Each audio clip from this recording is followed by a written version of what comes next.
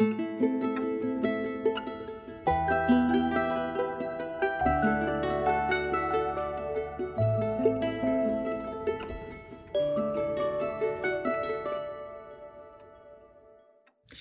happy Sabbath. We hope you didn't eat too much during your Thanksgiving break. And even if you did, we are hoping today that you will join us for a banquet. We're not going to eat tofurkey or mashed potatoes. Instead, we're going to have a conversation with the bread of life, the water that fills our heart and our souls, and that feeds our body in order to give us a new insight into who God desires us to be. Like we do every Sabbath, we're going to start with a word of prayer, and I am extremely excited to talk about this idea of turning our hearts back to God. So let's have a word of prayer, and then we'll delve into it. Jesus, we want to thank you. We want to thank you for being a God who cares. Who cares about our mind, who cares about our body, who cares about our soul and our spirit, and who is calling us today to turn our hearts to you.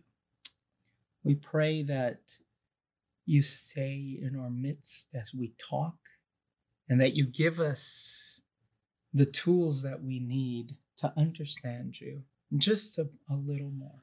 And we thank you for your presence here with us, for we pray in your name. Amen. Well, the conversation has been raging for about as long as there has been a church.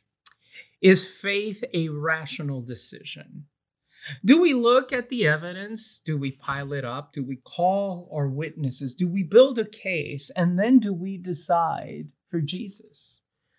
I mean, the famous book written by Lee Strobel seems to advocate this viewpoint as he pens a powerful case for Christ. Or is it a heart issue? Is faith emotive? Does it cause us to change the very core of our being? Is it an experience that draws upon sentiment and tears flowing? Is that a moment where you feel warmth and transformation, and in that instant, you know, beyond the shadow of a doubt, that God is with you? Well, we've made this clear division between the heart and the mind, at least in the Western church. And today's lesson focuses on the book of Deuteronomy, particularly the 4th and 5th chapter.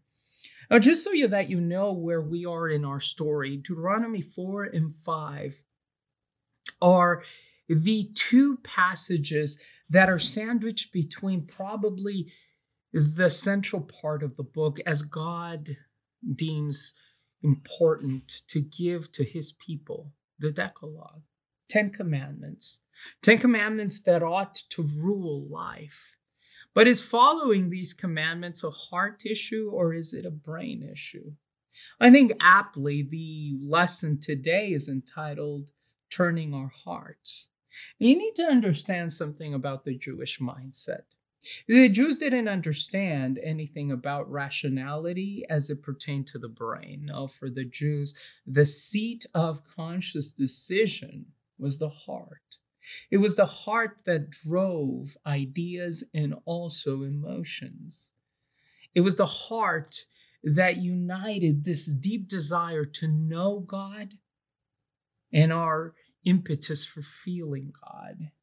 And so this dichotomy that exists in the Western church between the mind and the heart doesn't exist as the original writers of Scripture write. For it is simply a matter of the heart.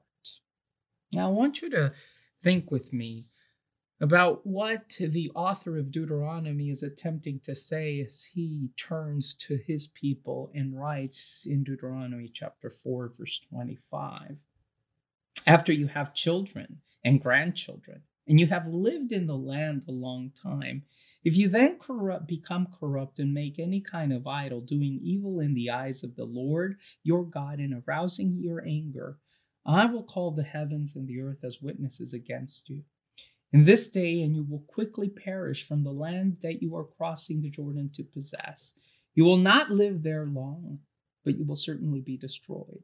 And the Lord will scatter you among the peoples, and only a few of you will survive among the nations to which the Lord will drive you. There you will worship man-made gods of wood and stone, which you cannot see, hear, eat, or smell. But if from there you seek the Lord your God, you will find him. You will seek him with all your heart and with all your soul. Then, when you are in distress and all these things have happened to you, the Lord your God will return to you you will obey him. For the Lord your God is a merciful God. He will not abandon or destroy you or forget the covenant with your ancestors, which he confirmed to them by oath. So here God is getting ready to give Israel the Decalogue. And right before it, he says, by the way, if you become corrupt, then these things will befall you.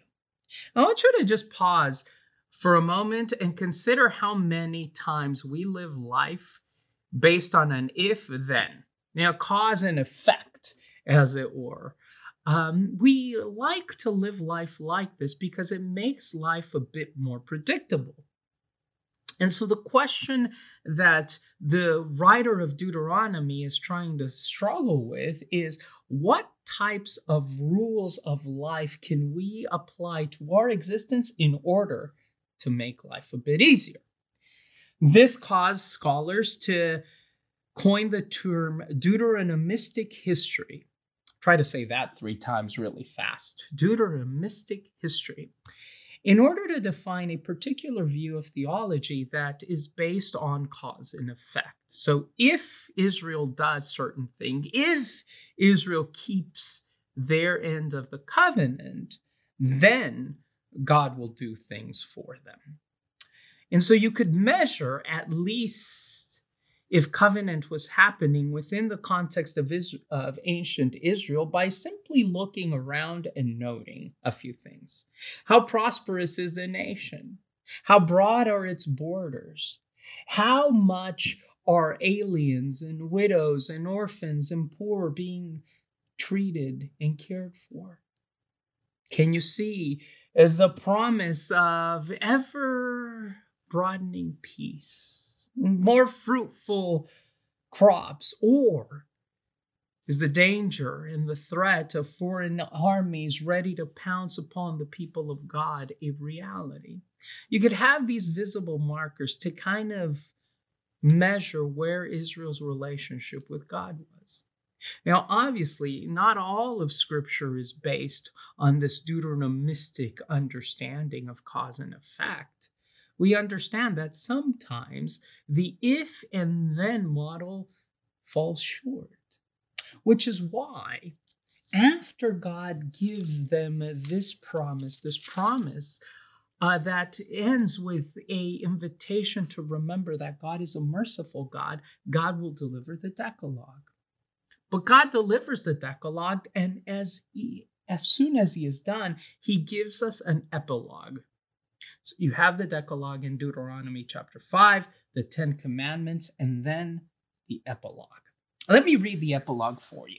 And I want you to think about this Deuteronomistic history, this cause and effect rule, and then I want to read our epilogue. Deuteronomy chapter 5, verse 22. These are the commandments the Lord proclaimed in a loud voice to your whole assembly. And there on the mountain, from out of the fire and the cloud and the deep darkness. And he added nothing more. Then he wrote them on 2 stone tablets and gave them to me. When you heard the voice out of the darkness while the mountain was ablaze with fire, all the leaders of your tribes and your elders came to me. And you said, the Lord God has shown us his glory and his majesty, and we have heard his voice from the fire. Today we have seen that a person can live even if God speaks to them. But now, why should we die? This great fire will consume us, and we will die if we hear the voice of the Lord our God any longer. For what mortal has ever heard the voice of God speaking out of the fire and has survived? Go near and listen to all that our God says. Then tell us whatever the Lord our God tells you. We will listen and obey. And Moses replies, "The Lord heard you when you spoke to me, and the Lord said to me, I have heard what these people said to you. Everything they said was good. Oh, that their hearts would be inclined to fear me and to keep all my commandments always, so that it may go well with them and their children forever. Go tell them, return to your tents, but you stay with me so that I may give you all the commandments, decrees, and laws you are to teach them to follow in the land that I am giving them to possess. So be careful to do what the Lord has commanded you. Do not turn aside to the right or to the left. Walk in obedience to all that the Lord has commanded you, so that you may live and prosper and prolong your days in the land you will possess." So God gives 10 commandments, and the people hear. They hear the rumble and the thunder. They hear the voice of God, and they are afraid. And they ask Moses to draw closer to the mountain, to open his ear so that he may hear carefully what God has to say, so that he may linger in the presence of God. See, a lot of the times we like rules. We like rules because we can measure them. We like rules because they're helpful. We like rules because they make life simpler. And Israel, the Bible, the Torah, the Old Testament, it has nothing against rules. But rules are empty unless they are accompanied with a capacity for lingering in the presence of God. Make no mistake about it, the reason why things go south for the people of God is because they fail to linger in God's presence. Now comes the part that you have to wrestle with. I'm sure you can repeat these 10 commandments. I'm sure you can ask yourself, and you can answer rather rapidly, how these commandments link with the needs of your heart and the expectations that you have. But God isn't after behavior, is he? God is after the heart. And so my question to you becomes this: how are you lingering in God's presence? How are you spending time with him? How are you allowing him to engage in, again, what our friend Dallas Willard talks about as the transformational experience of abiding in the Trinitarian presence of God? The old Christians, upon reading the book of Deuteronomy, had this concept, and they called it their rule of life. By the way, this is what God is trying to do with the people of Israel. He is trying to give them a rule of life. And so, the 10 Commandments become this rule by which they are to live life. But the early Christians realized very early on that a rule of life was useless if it wasn't accompanied by 3 things. And these are the things that I want to focus on. These are the things, the brick and mortar, if you will, that is going to build an effective rule of life that allows you not just to do what God would desire from you, but to linger in God's presence. So what are these 3 things? Well, first and foremost, you have your call. Israel had a clear and a concise call. This whole process of leaving Egypt and going to Canaan and receiving the 10 Commandments and going into the land and taking it over, this was not an end in itself. The purpose of them going into the land was for them to fulfill a call. And what was the call? Well, the call that God had extended to them was to be, if you're looking at the Abrahamic covenant, a blessing to all nations. If you're looking at the Sinaitic covenant, it was to become a priestly kingdom, a holy nation, and a chosen people. And in both cases, the purpose of priests and of people who are to bless other nations is to intercede. In other words, the call of Israel was to become a mediator between Yahweh and the world. This work of mediation was central to them possessing the land. And the problem sometimes with only focusing on the rules is that we forget that the rules are there as a result of our call. Sometimes we focus too much on the vessels. These things that are important, and these things that are ornate, these things that are palpable and tactile.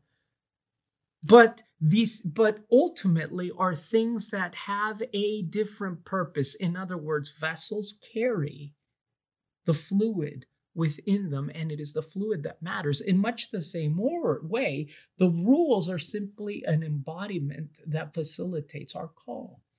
So the first question that you need to ask is, have you understood what God's call for your life is?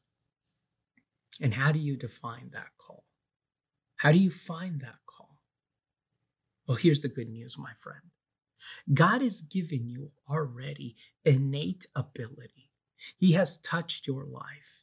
And He has, as the Epistle of Peter will remind us, given you everything you need for life and godliness. And so God has given you every single tool in the toolbox in order to fulfill the call. So if you're not sure about what God is calling you to, begin to ask yourself one question. What are you passionate about? Israel was passionate about preaching the reality of a God who heard their cry. And if that reality was preached to the world, then the world would understand that God was not made of wood and stone, that God didn't need offerings and altars, that God responds always to our needs, even before we cry out.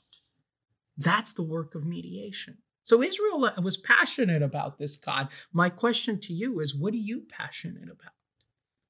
That's how you find your call. Do you know your passion?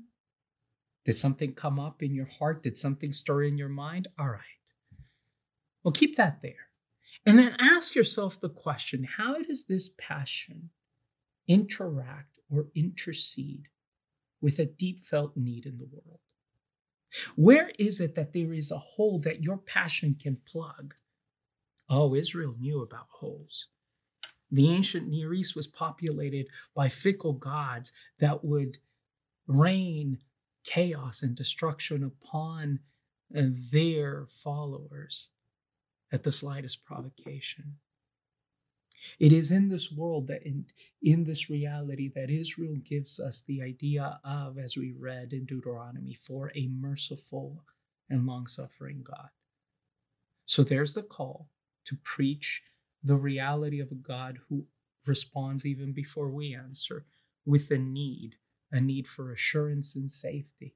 And it is in this place where both passion and need collide that calling is found. So, the first purpose and the first thing that you need for a rule of life is to understand your call. But sadly, that's not enough. Because oftentimes we are called to do a lot of things. Just in my life, I'm called to be a dad, a spouse, a pastor, a fan of a certain football team. I'm called to be many, many, many things. So how do I decide what my priorities are?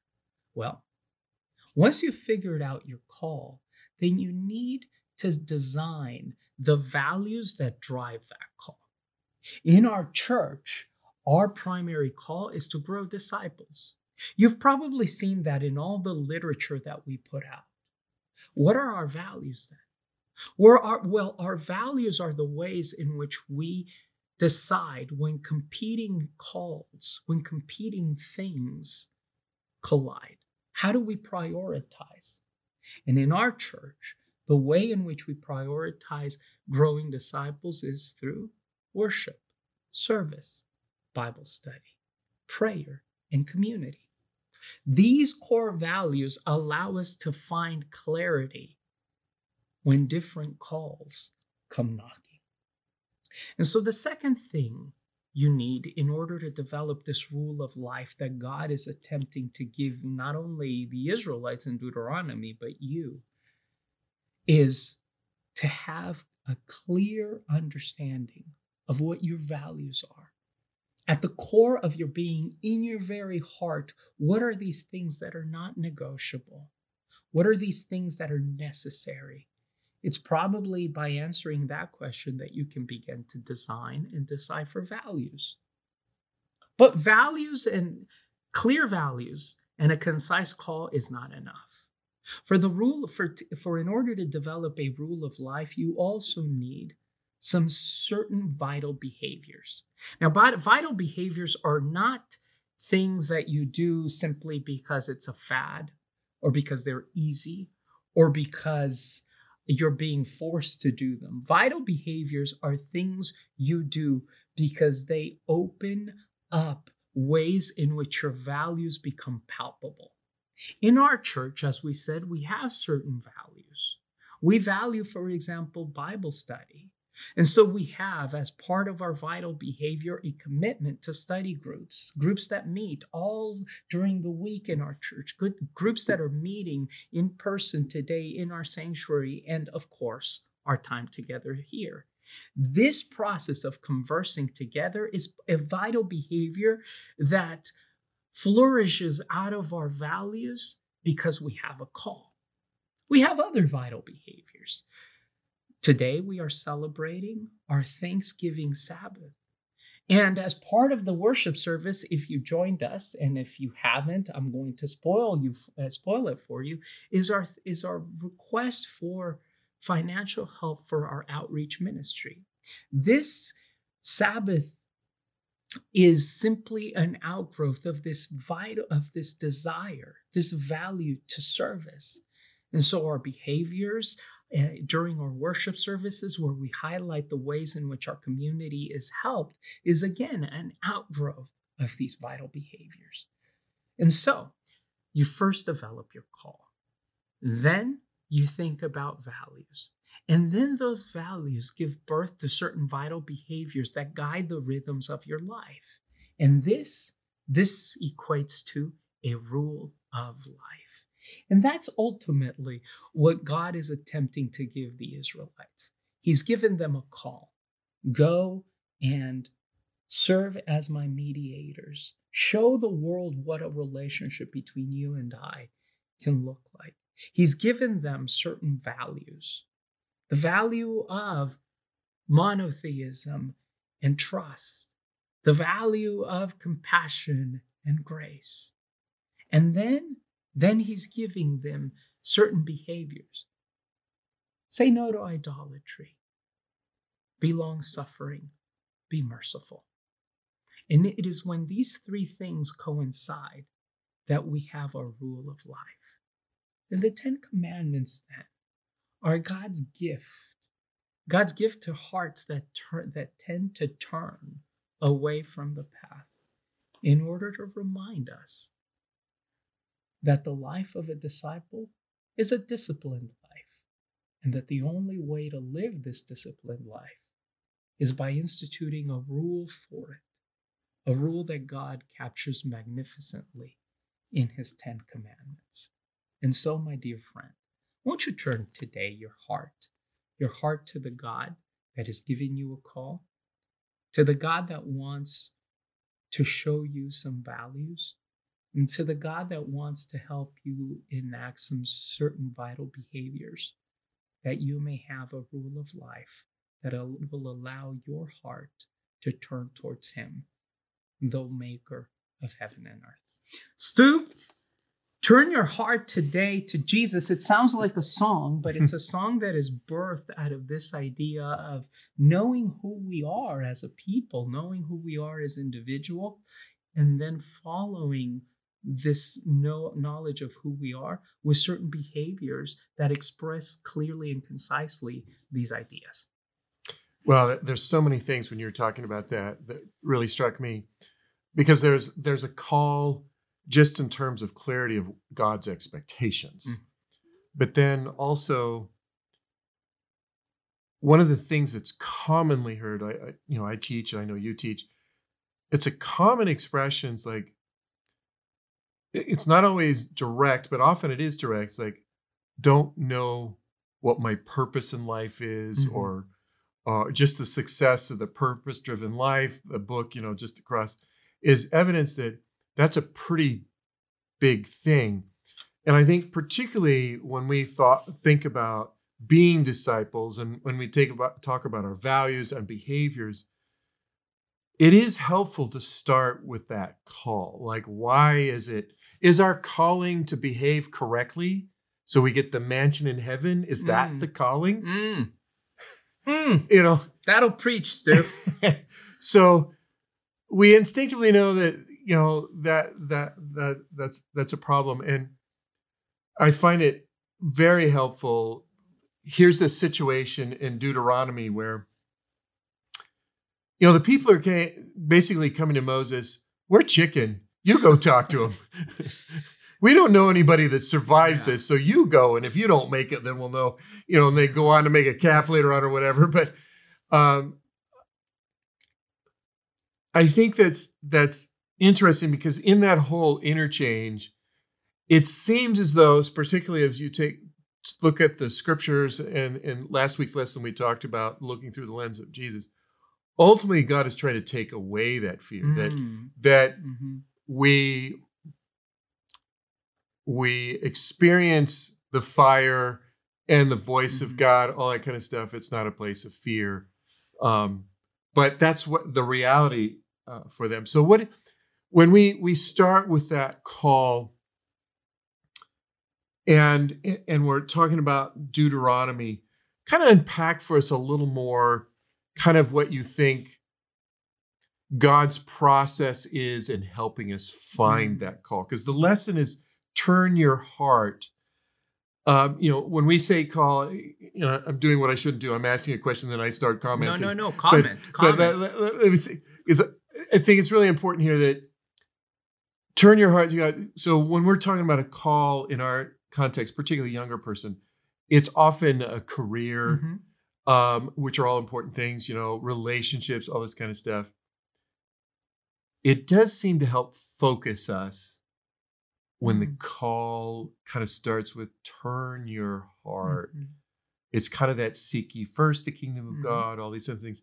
So kind of unpack us a little bit of finding that call. Oh, that's such a good way of putting it. So Israel knew its call, right?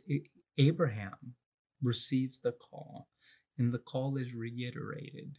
Abraham, Isaac, Jacob, Joseph, and then they go into slavery, and it looks like their whole purpose in life has been robbed. Notice, though, that the call isn't external. Having the land, great as that is, having a descendants as numerous as the stars of the heaven or the sands of the sea, great as that is, that wasn't God's ultimate purpose. God's ultimate purpose is never numeric. I think that's something that we ought to remember, particularly in a number-driven culture. God's ultimate purpose for us is internal.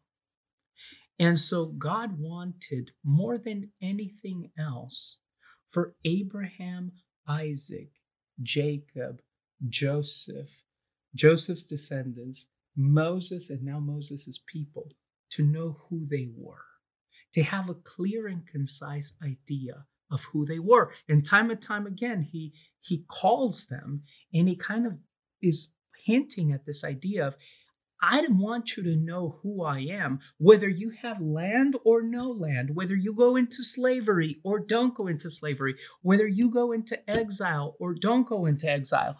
I want you to have a clear internal compass that defines who you are. We often don't do that, because when I ask people, and like you've stated, who are you? You're typically going to give me in a response that centers around your career or your relationship status or your nationality, and it's all these external factors. That's not where we find the call. The call is this internal identity that God has placed upon your life. In Israel's case, it was your call. You are being called internally to be a blessing for other nations. You are chosen. This is who you are at your core. You're chosen. You're a priest and you're holy. If you know what that is, then you can take that with you, Canaan or no Canaan, Babylon, Persia, under Roman occupation. Jesus, what strikes me time and time again about Jesus too, is that Jesus knew who he was. Jesus never allowed other people's expectations, other people's pressures, other people's way of interpreting scripture to define who he was.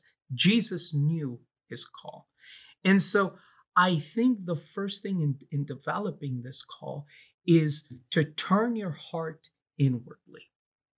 Often we turn our hearts and we're always looking around, looking toward the next job, the next opportunity, the next relationship, my next move. And it seems to me that a call is always found when we turn inward and we ask ourselves the really difficult question of, who has God created me to be? And in this search, in this inward search, I think you're going to find one of the things that you definitely define is you find your passions. What is God calling you to be passionate about? Typically, call is closely related to something you're passionate about. And then God asks you, how does this passion plug a need that you have in the world out there? So after you've internalized, then after you've turned your heart inward and you figured out who has God called me to be, then you look out and you say, this is something that the world needs. And it is at that place where this internal search to define who you are as a son or a daughter of God meets this external need that the world has. That's where calling is always found. Well, I think this is so vital, particularly in current society, in that there's such a vacuum there's so many things in our world that make us feel shame. Even in the career space, the earlier generations, there was more of a practical nature. I need to provide, I need to work. And so there wasn't always the opportunity even to kind of say, well, I might want to do this or might do that. It's just, you kind of just, this was what was in front of me. And you read so many stories, particularly some of the people who are very financially successful. It's interesting to hear their stories where there really wasn't a choice in it. It was just I need to eat tomorrow, and that's what I'm going to do. And they just couldn't stay. So they didn't really have to stop and think of a calling, if you will. And I think there was some strength in that in terms of there's a practical reality felt, and I just worked hard, and it kind of that whole American dream of you just work hard and you can do anything kind of thing. But I think we realize in America that there's a flaw in that aspect, in that you can work hard and reach that dream, but at what cost? Whereas if you start with a calling and deal with the heart, it's kind of back to that seek ye first the kingdom of God, then it solves a lot. Because I would say, I think it's important also to realize whether you believe in God or not, whether you believe in Satan and there's sin or evil or whatever, a natural law, if you will, is sin is harmful. And you can feel guilty and you don't even ever have to have had a thought about God. There are things that sin just damages us. So that means sin is rooted in selfishness. So you think about even in relationships that mean a lot to you, when you look at some of or most of the conflict, it's often in that space where my identity, I feel undermined, and even if some of those things are legitimate, often where they go really south, if you're not comfortable with your identity, then they become very intensified and often detrimental, because it's not a healthy conversation. Because certainly we'll say something that maybe don't mean to undermine, but then someone's reaction to that is just way over the top, because they're so insecure of their identity, who they are. And you can just go on, and people trying to find that perfect love. There's all these things that undermine it. If we could just step back and discover our calling, something that's been so helpful to me is really internalizing this idea that God created me and died for me, regardless of whether I believe in him or not. Like, there was it wasn't conditional in the sense of, okay, I'm going to die for you, so now you're obligated to accept this. It was just, I did it knowing a lot of you are not going to. I'm going to do it for as many people as possible. And so a lot of those things I have value just because I exist. And then when we slide into the beyond that, but I think this idea of calling, particularly in the context of when we look at the Deuteronomy experience in this whole mountain, at the surface level, it just looks like that dominating classic, God said, do this or I'm going to burn you, I'm going to zap you. Because I love even, when Moses says, show me. And the words in that whole context where I'm just envisioning, the classic Hollywood lightning and the heavy bass, it's thunder and earthquake, and, we're all terrified. Loving mercy, justice, caring, grace, that's what comes out of that. And it's a little hard to kind of put that together. Right. But I think it's so important in calling. And then that calling can drive those values. So unpack a little bit for us how the values work in shaping that rule of life. Okay, that's a great question. So it's right there. I think it's so, we read a lot now of books on leadership, both adaptive leadership or transformational leadership, which is all the rage, both in churches and in the secular world. We read a lot of internal family systems and just systems theory in general, which is all the rage in the with psychologists and psychotherapists. But you see a lot of those principles that it's taken us all this time to figure out right there in Scripture. The problem is that we always like to start with the palpable. That's why we like to start with the rules, because they're easy to identify. But if you think about just an example from the corporate world, companies that start by telling you what they do usually are not companies that are transformational. The companies, and I know that that you love, and you've referenced this book in the past that speaks about how Pixar has become Creativity Inc. Yes, has become just such a center and a haven for creative thinking. Pixar doesn't tell you we're going to put a series of 4 movies that deal with this astronaut, Toy Story, for those of you who don't know, and this cowboy and these toys that come to life. Because if I tell my kid that, my kid's going to be petrified. So truly transformational companies don't start by telling you what they do. They start by allowing you to dream. And so it's this idea of innocence and friendship and honesty and connection that shines through those movies, which my boys have made me watch a gazillion times. We do that, though, a lot with the Bible. So we start with the rules, and we don't realize that the rules need to be undergirded by something that you don't see, which we are calling today a calling. So you have your calling, whatever that might be. You have not the what you do, but the why you do it. And in God's case, the calling, like we said, is to be priests, holy nation, chosen, blessings to the rest of the world. And notice that both in Exodus and in Deuteronomy, the Decalogue is closely connected with ways in which we can achieve that calling. So, how do we become holy and chosen people? Well, read Commandments 1 through 4. This is how you become chosen and holy. But you don't do these things in order to become chosen and holy. You do these things because your drive is to become chosen and holy. And the best way in which you can be effective in your chosenness and your holiness is Commandments 1 through 4. Now, how do you become a blessing to others? Well, Commandments 5 through 10, right?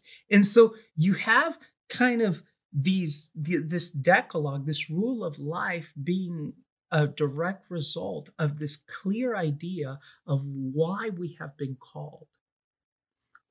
Then you have these values. Now, how do you move from calling to values, which is the question that I think you're striving us to try to get at?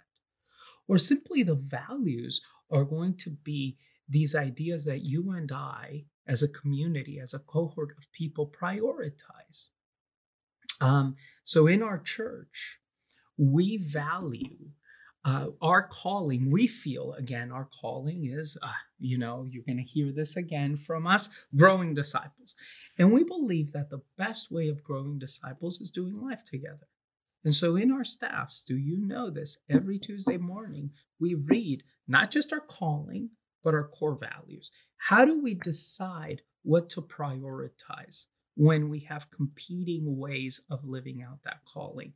And one of our values that we focus on, we have our values of worship, service, community, study.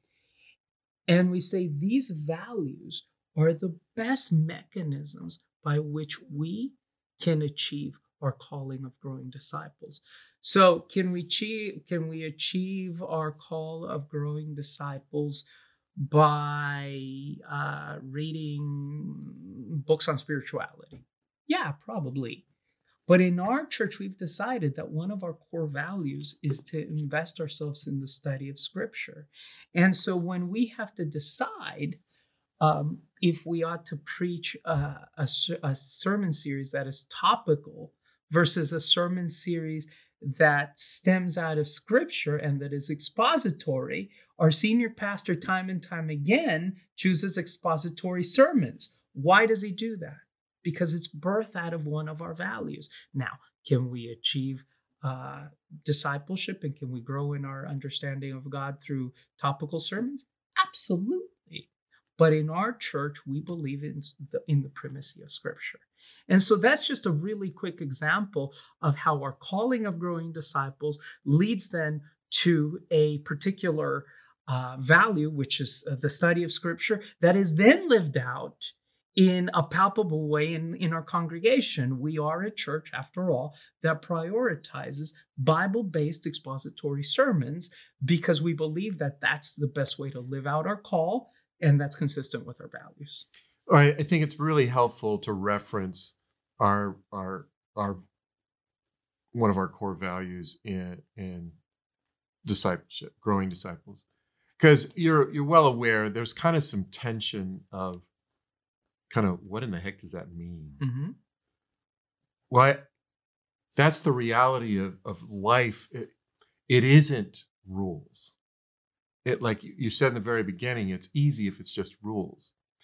But growing disciples is a very organic thing because it's involving people and everyone's different and people are at different places in their journey with God. You can go on and on and on why it's different. And this happens to be one of the reasons I love this book, because for those that don't know, it's basically written that kind of tells the story that led up to getting to Pixar, So there's a lot of tech stuff, which you could almost kind of say the rules, if you will.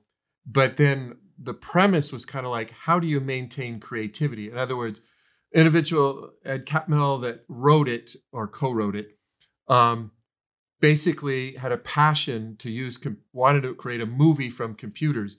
And when you read the book and the primitive thing that he was dealing with at the very beginning, he really had felt a calling in that and stuck with it.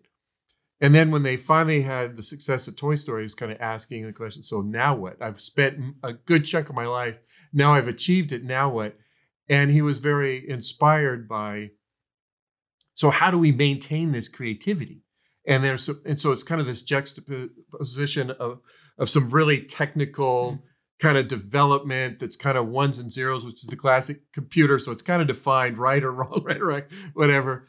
In the midst of this creativity that's more abstract, why does it work? Right. How do we maintain this? How do we maintain the relationship in a company where we can keep aspiring creativity? And it's quite interesting about equality in terms of avoiding the hierarchy, because one of the classic stories is they talk about they had this really fancy designer table, and there was some circumstance, I don't remember what, where they had to meet in a different room, and they realized how much more collaborative it was. And then they realized what was happening by default is that because the table was so long, that the people most important kind of ended up closer to the center. And so then they changed, according to the book, they changed that. It was just an example of what also they're talking about, the ability to kind of be able to be honest and straightforward and frank and all this kind of stuff. So it goes on and on and on. But I think one of the things I heard you saying is our calling inspires our values. We're running out of time. I want to make sure we get to the behaviors, because I think even the order in which you gave them is really important, because we tend to want to start with the behaviors. And it isn't rocket science if you focus on the behavior. And I particularly think about when I was raising my boys, I tried to make an effort of when I was asking them to do a certain thing, behave a certain way, we talked about the why of it. And not say it was perfect conversation on my part, but I think that's really important, because when you focus on the behavior, which in one sense is actually the easy part, in the sense that, oh, I should behave this way or this way. So one or the other. But if we go all the way to our calling, turning our hearts, then what's motivating us is coming from the heart. You made a great statement. I felt that, God is focused on the heart, not the behavior. And Jesus makes all kinds of, I think, clear statements. He's more interested in the source of the behavior, which is the heart, and not the behavior itself. It's as important as because the behavior is more evidence of what's going on in the heart. So we've talked about calling, values. As we wrap it up, just kind of summarize again what the role of those you feel have that leads to all the behavior, and how the behavior kind of loops back into our calling. Yeah. So Stu, we're just giving people an insight into kind of how we operate here as we're in this nitty gritty space that media has. So you were talking a little bit about Creativity Inc. And what drove the change in the arrangement of seat was the calling. So creativity drove the way in which they did business. And I want you to think for a moment how we live that out in this church. And I think that's why, as I read Deuteronomy, it's a book about the art of discipleship to some degree. And I find so many touch points with our particular church community. So we've got our calling to grow disciples. We've got our core values, and those are, as we've said, for those of you who don't know, worship, study, and prayer, service, and community. But then we have some behaviors. And I know the behaviors that you see at church, but I want to give you all an insight to something that we do every Tuesday for our staff meeting. Every Tuesday, we have a rule of life that we read out. And part of that is what are these rules that are driven by these values that allow us to be more faithful to our call? And these behaviors are important because they give us kind of way markers that allow the fulfillment of our call to be simpler. And so we read it every day, right? Our covenant, which the pastoral staff has, and that is assume each other's best intentions, solve problems at the lowest level, balance truth and love. And so we have like the set of core rules that we try to live by that allow the calling to be easier. But we didn't start by saying, okay, guys, let's throw up some rules that are going to kind of have us operate as a corporation here. We said, what's our call? And once we had defined that, we said, okay, what are our core values? And then we said, okay, well, how can we express these in our relationships with each other? And that's when our covenant and our rule of life kind of emerged. And so I think that the first thing that we do, as the lesson I think so articulately has noted, is we search inward and we ask, okay, God, what are you asking me to do? Who am I? What is my call? And then you're saying, okay, well, what values, what are the rubrics by which I follow this call? How do I prioritize things? And then you turn outwardly and you say, okay, how then do I behave in ways that honor my values and that make my call easier to fulfill? And the problem sometimes occurs in faith, and we get into so much trouble because we start backwards.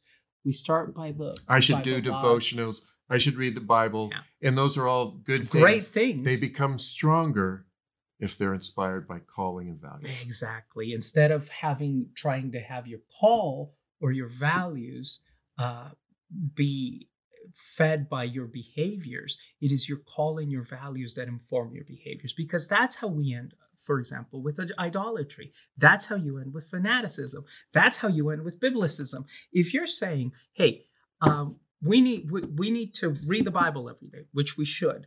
And then you say, well, what is the value that I have from reading the Bible? Well, I believe that God wants me to read this book. And why does God want you to read this book? Because God wants my salvation to be contingent on the book. You see, now the calling has changed because you've tried to construct your calling based on your behaviors, rather than allow your behaviors to be an outflow of your calling.